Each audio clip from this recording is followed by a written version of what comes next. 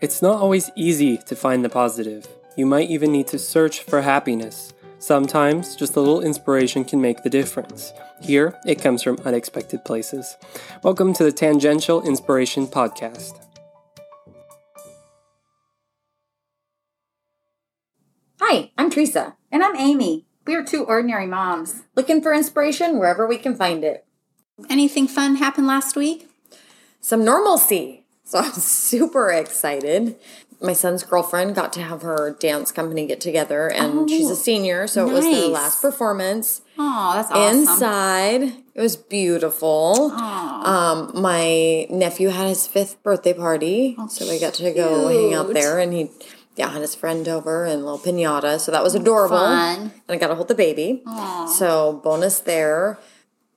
The unfortunate part, while we were at the birthday party, the new dog escaped. Aww. But the good news is I found some good people out there that when I ran into, they were playing baseball. And I'm like, have you seen a Pomsky? And he put it up on Nextdoor. He put it up on Facebook. He got my number. His wife went looking for the dog. Oh, sweet. He drove around with his son. So good people really out good there. people out there. And awesome. some good people got him. Took him to the vet, and they read his chip, and so that's we how have that him works, back. I'm a newbie at that. We chipped our dogs, so that's good to know. Oh my goodness, yeah, not scary not good, though, but very scary, but still all worked out for the best, and good people out there. Yeah, so it was a good reminder. Yay.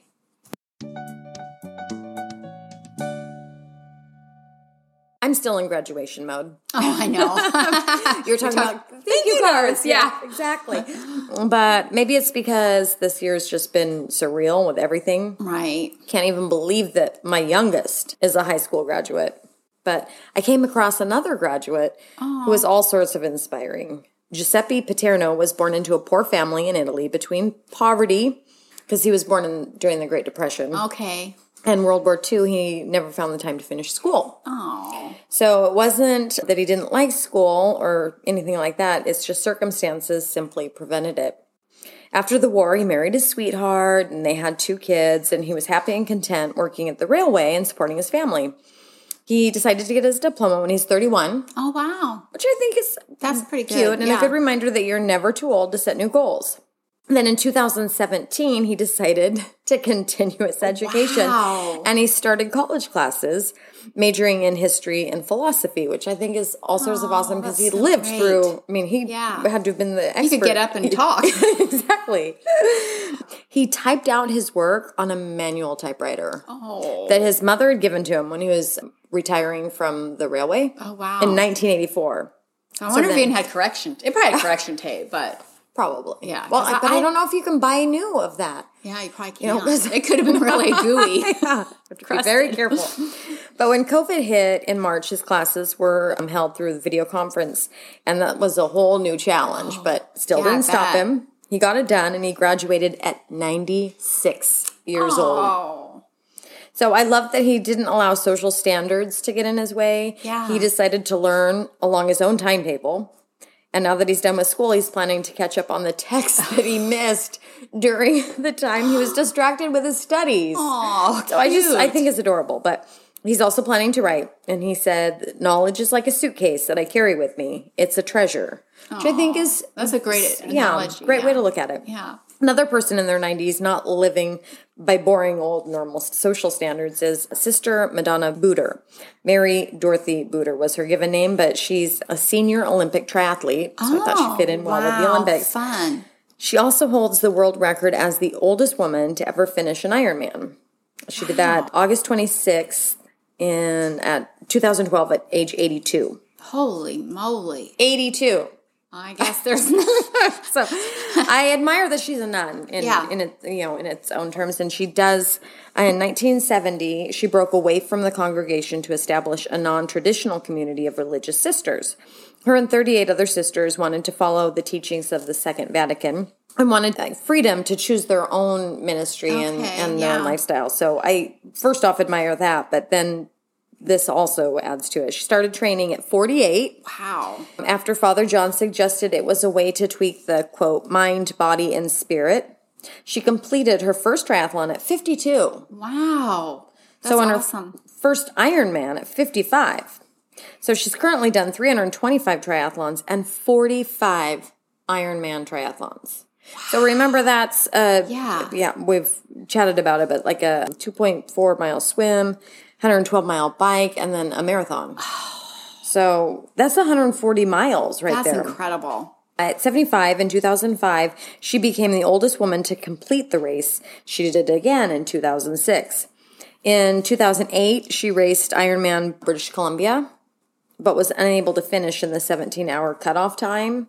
371 days later, she returned to finish in 16 hours, 54 minutes, and 30 seconds. Now, remember, you're exercising this this is 16 hours of exercise, almost 17. She beat her own age record. Ironman has had to add new age brackets to follow her, as she has birthdays. So as the Iron Nun gets older, they have to increase their age brackets, which I think is awesome. That's so great. She's still the oldest Ironman world record holder at 82. She trains religiously and earns money for different charities. So both of these people inspire me to set and shoot for my own goals.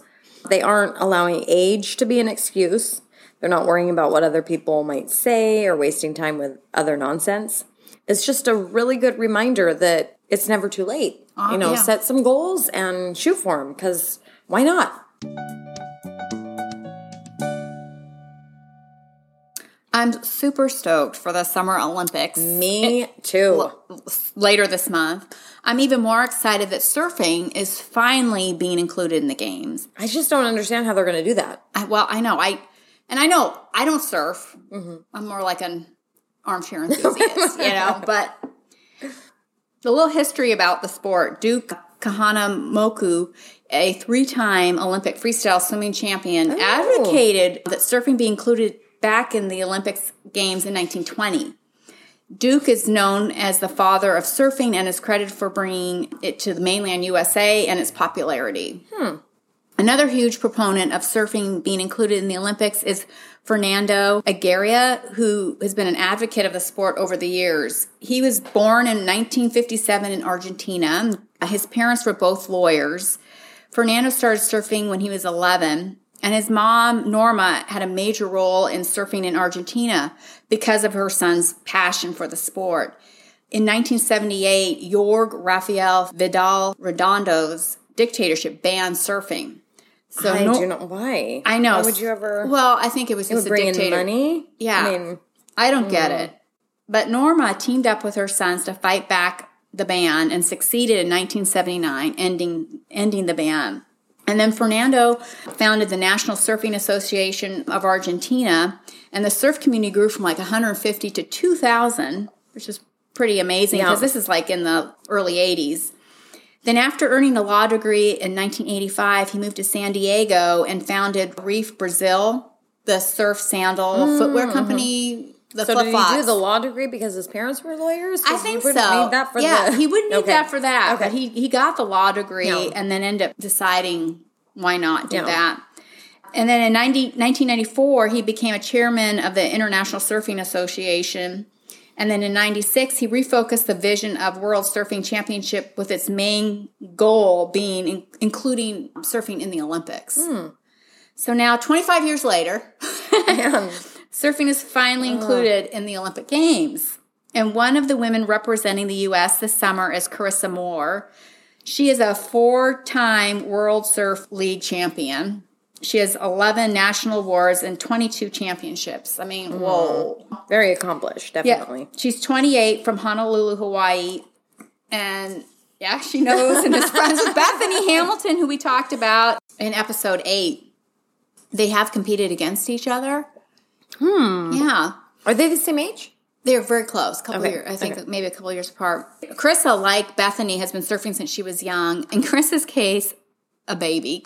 Her dad, Chris, had envisioned teaching his baby girl how to surf after taking his wife to see Bruce Brown's movie Endless Summer 2 in 1995. There's a scene of this like 5-year-old TJ Barron ripping it up in the waves on North Shore of Oahu. Oh, okay. I love that movie. I don't know if you've seen it. I've never seen that movie, but we were on Oahu when they were doing some sort of surfing competition. Oh, cool. And yeah, now hindsight, I probably should have gone to watch it, and then I would have had more to discuss. It's a great film. Ryan and I saw it back in the day in the movie theater with a bunch of his surfing friends. It highlights the evolution of the sport while surfers Pat O'Connell and Robert Wingmet, this is his nickname, Weaver, they retrace the steps of the surfers in the original 1966 movie Endless Summer. It's really cool. It's got that surf music going. Yeah. It's worth watching. But anyways, the movie inspired Carissa's dad to see if he could get Carissa turn her into like a little water bug, as he puts it. So he started off when Carissa was like a few months old. He put her carefully on a surfboard in their living room. That's so and then cute. eventually had her in the backyard in the pool. He really wanted both his daughters to love the ocean and surf. He wanted to make it fun. So he kept it fun. He spent hours teaching Carissa how to swim. They had a lot of adventures. Sometimes she just lounged on her dad's back. Surf, making sure to stop when it's not fun, and then playing on the beach, making sandcastles. Good dad. Good dad right there. So he would have been good for Father's Day month. Yeah, he's sweet. Too, as well as, yeah, sweet man. And the ocean was a fun escape. She learned to surf when she was 5, and by age 6, her dad entered her in a 6 and under competition. Oh my gosh. And there was just 12 competitors, a mix of boys and girls. And I love this. He said, okay, you ready? Paddle out as far as those kids over there. And then when a good wave comes, stand up, head this wave, and do some turns. I mean, I just love this instruction. It's just so simple. Reminds me of when my brother wrestled, and I'd be like, just flip and pin, Dave. Yeah. Just flip and pin. Right. It's just like, simple. She surfed well, but she got beat by this little blonde boy named John Florence. Now, funny thing is, he's a world surfing champion holder and currently probably the best male surfer on the planet. And he's also in the Summer Olympics. I just love that they're both in the Summer Olympics at the same time. And good for them. They're so little. But anyways, Carissa's dad would, take her surfing before and after school. He became her coach and biggest supporter. Side note, Carissa attended Punahou School. Do you know who else went there? It's a K-12 preparatory. No idea. Barack Obama. I should know. Well, I should know that. But I did read his book when he was talking about growing up there. So, kind of interesting. Yeah. Anyways, it was tough when she turned 9. Her parents got divorced, so that meant she was with her dad only 3.5 days a week, and that cut down on surf time. Chris had a hard time in the early years managing Carissa and his own expectations during surf competitions. He learned how to focus on the positive and not be too critical. Which is very rare. It's really rare. You don't see that very often. Yeah. I mean, I read a book, and he was talking about how he just had to hold it back because he just learned that it wasn't helpful. Yeah. And then the other thing I thought was really cool, part of her competition readiness, he would go and wherever they fly to do a surf competition, he would get local advice on the style of waves, the surf conditions, just to kind of help maximize Carissa's potential. Smart. Yeah, really smart. Yeah. She competed in surf competitions from like 6 on, but didn't turn pro till after high school. And she still was a huge force in surfing. I love that she's the first woman invited to participate in the men's Triple Crown surfing competition. Is that because the women? It was all men. Okay, I was going to say. Yeah, she was the first woman, and she won the Reef Hawaiian Pro, which is the first leg of this competition at 16, and the youngest. There's no doubt she's an awesome surfer. She's had a lot of firsts. She's also the youngest to win Women's World Tour at 18. And then I recently listened to a podcast, The Lineup, with Dave Prodan, where she talked about taking 2020 off. This podcast was taped in December 2019, just after she won her 4th Women's World Championship. So before COVID. So good timing for her. Kind of interesting, yeah. During this interview, she said she's the kind of person that gives 100% to the sport. And if she can't, it really weighs on her. And she really wants a long career for herself and for her fans. And it's intense to compete at this level. Sure. And a lot of people look at, you're a surfer, it's pretty glamorous, but it's an everyday commitment. They don't take into consideration the hours that you put into it. Yeah, and the diet and just everything. All of it. It's mentally and physically tasking. Yeah. I mean, she says that she wakes up every day thinking, what am I going to do today to get me closer to that world championship? Well, you have to obsess about it. Yeah. That's how you win. That's exactly. So. She has spent the last decade on tour, and she recently married her high school sweetheart. Oh, it's cute. And now, she wants an opportunity to be a wife and travel and surf some different spots. Mm-hmm. Which, how fun for them. I know. Just go find places to surf. Yeah. This decision was like liberating and helped her focus, knowing she was going to have a break. It gave her some extra motivation. She wanted to turn things around going into the 2019 tour, kind of level-headed, to be resilient, and to process the outcome of the competition, no matter how it turns out. She wanted to show her love of the sport, making a difference every step of the way. I just love her spirit. I guess all her other competitions have been this emotional roller coaster, and that's what her dad says. I mean, and for this last one, she wanted to change her mindset and to set personal goals, like smiling at someone on the beach, writing down what she's grateful for. I love that. Simple things. Simple things. Yeah. Basic. Basic, yeah. She also worked with a sports psychologist. She'd been focusing on results in all her events, and the psychologist helped her focus on some other key things like letting go, inner peace, and all these decisions helped her actually do better in the water and predict things a little bit better. And she found being in the moment. Being in the moment. Which we all need to work on. Oh, we do. Especially. And she found it super helpful to have someone to flesh out things in a process. Chris also focused on the present and made short and long-term goals. She wants to be better at surfing and keep improving, be more progressive in her surfing, and figure out how to flow better and reading the ocean better, which I find so interesting at this level that you still feel like you want to do more, you want to do better. I so admire her self-introspection. She's so appreciative of her life, her surfing, and she really feels blessed. Krista also said, although she was taking a break from the World Tour in 2020, she was happy to hear that the first female Japanese surfer, Amuro Tezuki, is joining the tour. So awesome. And Amuro is also qualified for the Olympics, so that's so cool. So she's the first female Japanese to be on the tour, so I think that's so cool. Krista is pretty amazing, and what I admire most about her is how she gives back to the sport. Her advocating for women and young girls to have the same opportunities as men.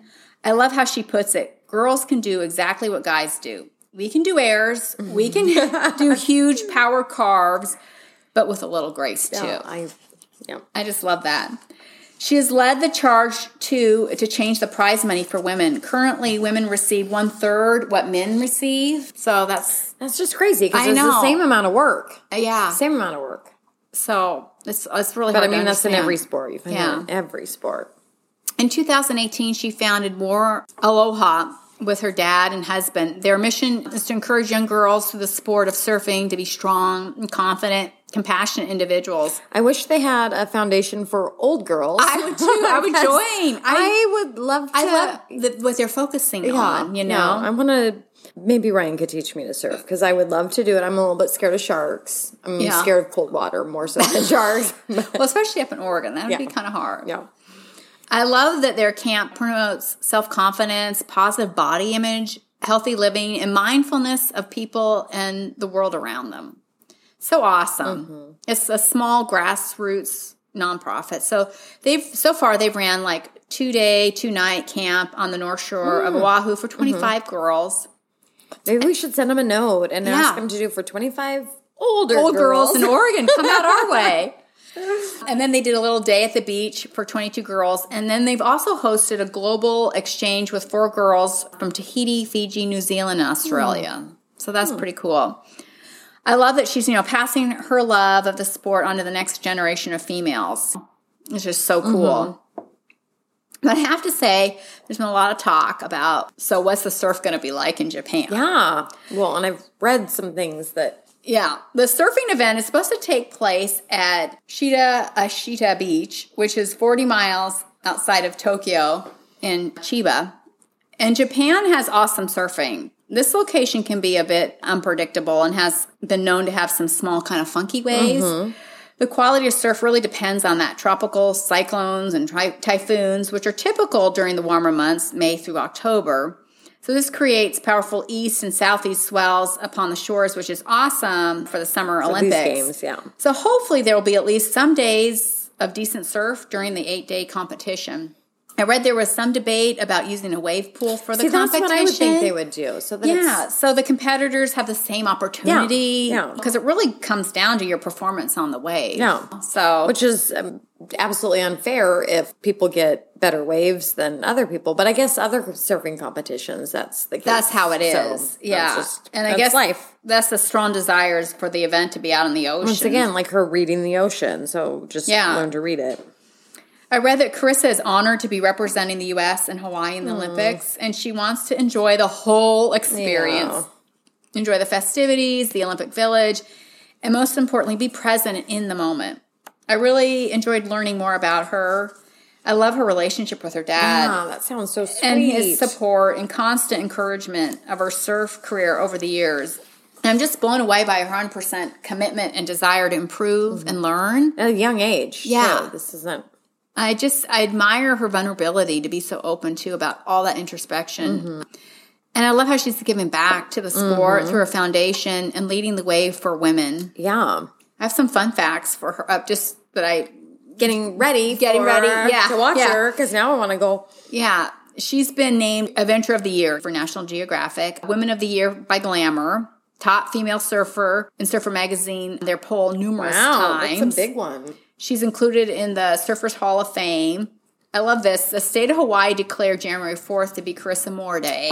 That's so awesome. And this I love because I have problems with my feet being cold, but Hurley, one of her sponsors, made special heated booties to help keep her feet warm during surfing. I guess her feet go numb, and she couldn't feel the board. I have heated boots when I ski because I have the same problem. This is probably why I don't like skiing, but with when that technology. First dating my husband, we were at a movie theater in the summer, and my toes went numb.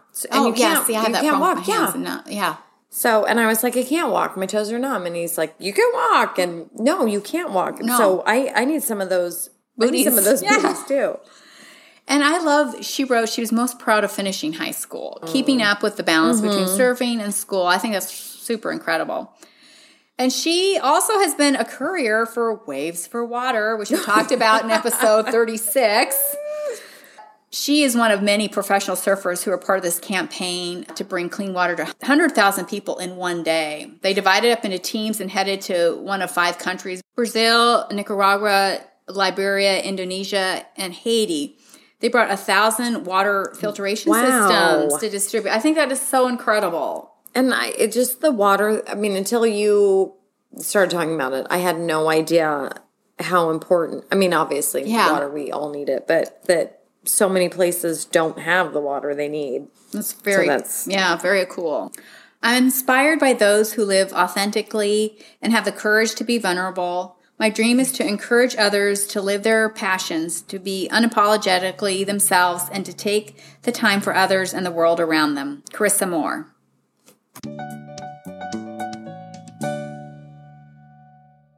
In the spirit of the upcoming Olympic Games, I read... So excited. I know, me too.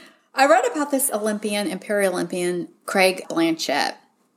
Craig was born with a birth defect called proximal femoral focal deficiency, PFFD. It's a rare birth defect that affects the pelvis, particularly the hip bone and femur bones. So in Craig's case, he was born with his feet at his knees. Growing up in Torrance, California, he went to public school, and he didn't want kids to stare at him because he was different because of his disability, but because of the extraordinary things he could do, which I just admire his spirit and attitude. He never saw himself as disabled. And I wonder if he got that from his parents, or like who taught him that? I don't know. Where did that? I love that. I think it's perfect. That's how he should be. He always, So in 6th grade, he got involved in wrestling. And then in high school, at 106, he had 12 wins and 6 losses, which is pretty, So he loved sports, and that really did kind of define who he was. He liked to swim, weightlifting, wrestling. And then neighbor Kevin Hansen taught him about wheelchair sports. He first saw Kevin whizzing by his house in a racing wheelchair. And Craig had just gotten one from his grandfather. So he chased after Kevin, and shortly after that, they became friends, and Kevin became his coach. His first professional race was in 1986 in Seattle, Washington, called Wheels of Fire. He came in 5th place out of 250 racers from around the world. Wow. Yeah. He beat legendary George Murray, who was on the box of Wheaties at the time. So, yeah, pretty cool. Wow. And then in 1988, Craig competed in the exhibition wheelchair race at the Olympics in Seoul, Korea. So they didn't have Paralympics yet. He won the bronze. That's crazy to me that it's so new that in 1988 they didn't have it. Yeah. And it's amazing because it's less than 0.9 of a second separate the top 3 finishers. No, that doesn't. that doesn't surprise me because that's. And you see that. Yeah, he. So then the following year, Nike offered Craig a sponsorship. Oh. Yeah, so he had a relationship with them for about 8 years. And he did a commercial where they show Craig just from the waist up cross-training. They show him, playing basketball, racquetball, weightlifting. And he says, I've been doing a lot of different activities so that I never get bored. And then he says, so I never quit. And then the commercial ends with him riding his wheelchair out in the sunset. It's pretty cool, YouTube. That gives me like you should YouTube it. I gotta watch that. Yeah, it's because really my cool. sister-in-law works at Nike, so obviously I love swoosh, but that totally gives me goosebumps. And it's pretty cool because there was some talk that's the first time they kind of promoted somebody that wasn't in running shoes, Yeah. So it's just kind of an interesting perspective. Exactly.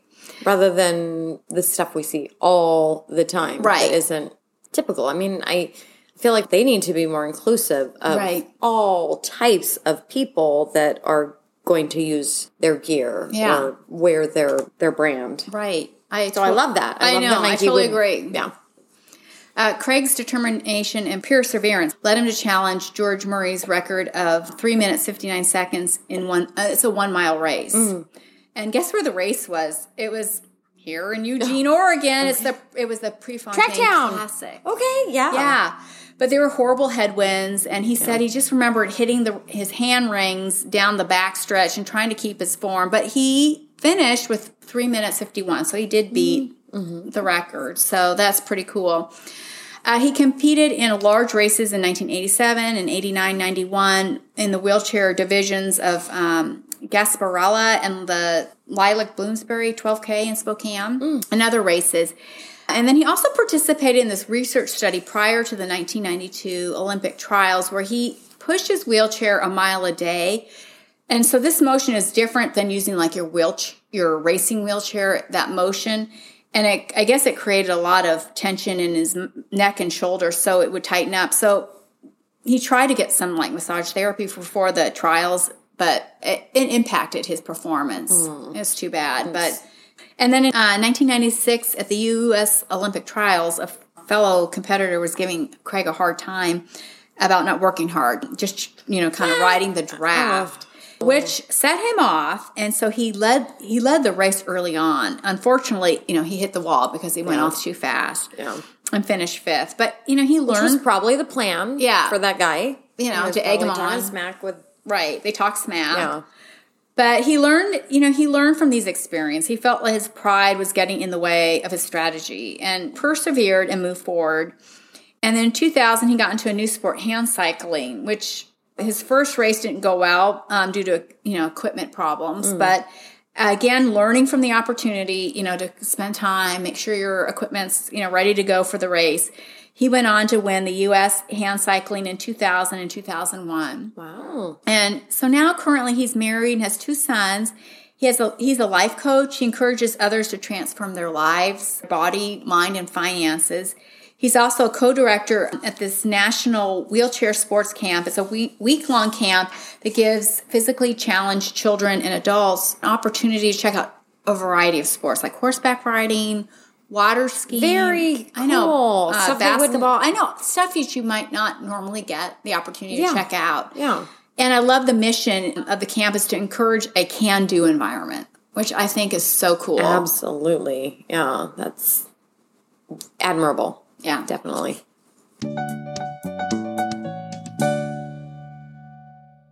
Okay, my favorite part, Amy. Yay. So rapid fire with Olympic kind of based questions. Who's your favorite sports person? Well, I have to say Carrie Walsh Jennings. I love to watch beach volleyball. I'm so bummed that they're not going to be in the Olympics. So they didn't qualify. Her and I guess her new partner is Brooke Sweat. So, that's perfect name for if you're in any type of sport. But what sport did you do growing up? I guess I'd say ski because I was not super sporty. I did a little swimming and a little gymnastics. But when I was about in third grade, my parents put me on a ski bus. And I did that like all the way through high school. Oh. So cold. I know. So cold. What is your favorite summer Olympic event? It's a toss-up. I love gymnastics. I love swimming. And I love beach volleyball. So a three-way tie. Yeah. What's your least favorite sport? Doesn't have to be in the Olympics. I have to say football. Oh, and really? I liked it when I went to Washington State. Ryan and I used to go to games. But then I have not watched it. I mean, like college football. Yeah, okay. But I don't know. So college football, and then yes, but professional, no. No, I don't know. It does go on forever. It just goes on forever. And it loses my attention interest. span. I know, I hear you. What fashion trend did you love back in the day, but now it's embarrassing? How about the padded shouldered sweaters with the stirrup leggings? Those are kind of stirrup leggings. Do you remember those that you tuck into like booties, but they have the stirrup? But those are kind of back. I know. So padded shoulders. I know. I think those are kind of back too. I know. So we could Did you save any of your stuff? I did not. Okay, I wish I did.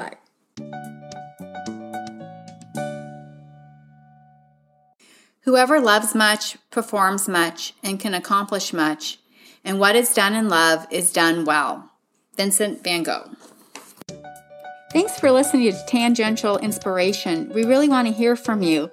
Email us your comments or story suggestions at tangentialinspiration@gmail.com or leave a comment on our website, tangentialinspiration.com.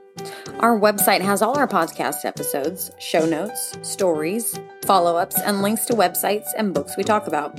Like and subscribe to us on your favorite podcast app, and you can also follow us on Facebook, Twitter, and Instagram. Have a great week.